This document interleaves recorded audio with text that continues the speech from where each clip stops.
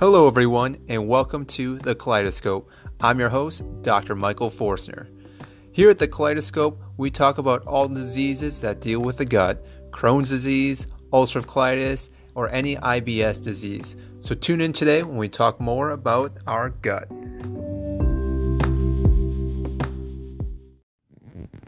Today's episode, we'll talk about an article that I came across the other day from Science Daily, which has a lot of great articles on a lot of health topics.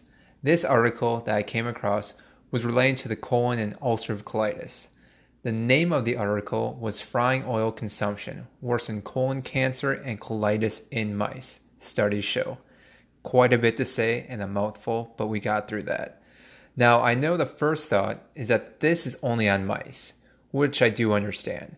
But this is a great start to understand other food consumptions that I didn't think about before, and maybe you didn't either.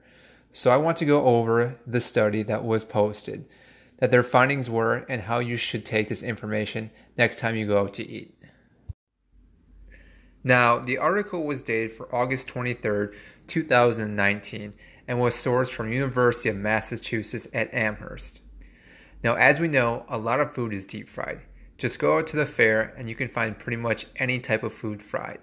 Fried Oreos is a thing in America. I don't even want to know how much damage that would do to my insides. Now, research wanted to find out the health effects of using this type of technique for cooking, so with fried oils.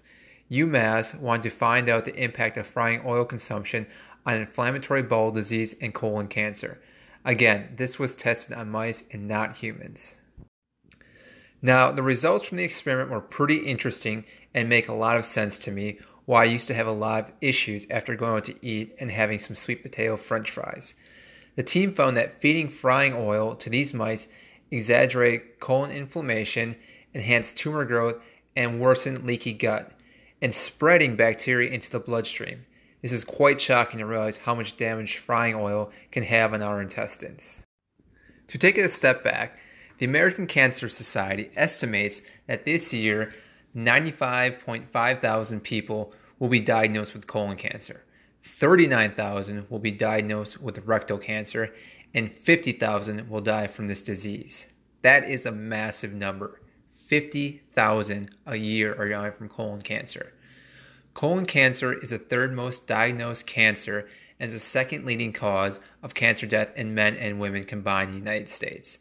It's a staggering number, and it makes you wonder how certain foods can play a role on these numbers.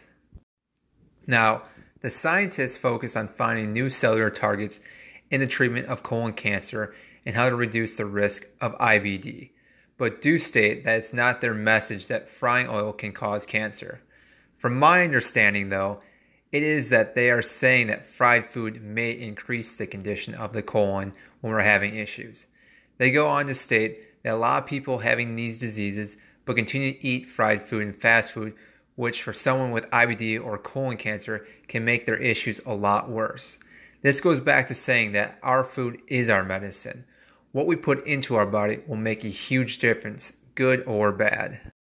Now, for this experiment, they were using canola oil, which is pretty standard for most restaurants. Now, when oil is cooked to a high temperature, it can start to alter the chemical balance in oils. This is important when it comes to knowing your oils and their cooking temperature to where they still are safe. So, what they ended up doing in this experiment was taking the frying oil and fresh oil and feeding it to the mice in a powdered diet. So again, they were having kind of a control group and an experimental group. So the control group had the diet with the fresh oil, so they weren't frying it or increasing the temperature at all with this, while the experimental group had the frying oil added to their food. So again, they brought the heat up on these oils and then fed it to the mice. What they ended up finding in their research was quite alarming. They found that tumors doubled in size in the experimental group. It also goes longer into say that this could be one of the reasons for the inflammation effects that people have too from eating fried foods for the most part. So the last thing that was stated by the researchers was that for individuals with prone to inflammatory bowel disease, it's probably a good idea to eat less of their fried food. I would have to second this research. Even though it's early in this research, and again, this is only on mice and not humans, but it's again a good starting point for research, it seems that fried oil would not be a smart thing to put into your body. There are a lot of chemical reactions occurring when the oil is being heated up, which may irritate your GI system.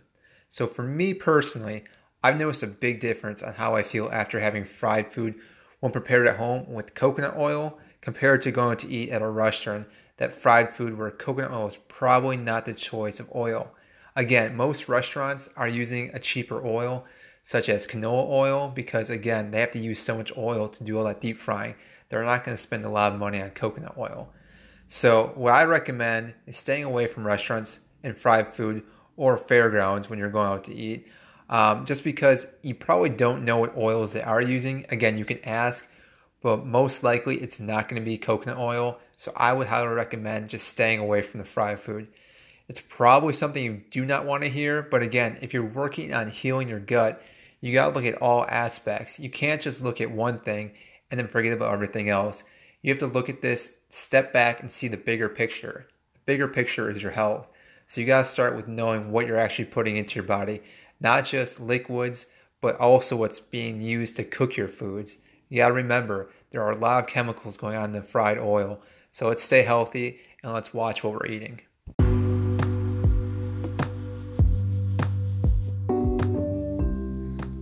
That's a wrap for today's episode. Tune in each and every week when we talk about ulcerative colitis and other IBS diseases. Make sure to like our podcast, share it, give us a 5-star rating if you enjoy what we talk about.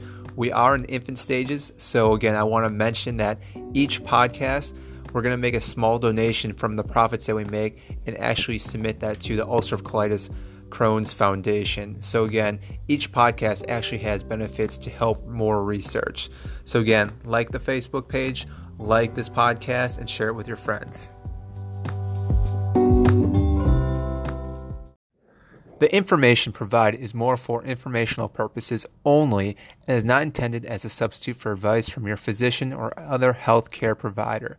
This information is not to be used or relied on for any diagnostic or treatment purposes. You should not use this information for diagnosis or treatment of any health problem or as a substitute for medication or other treatments prescribed by your physician. Please consult your healthcare practitioner before embarking on a diet, fast, exercise, or supplement program. Thank you.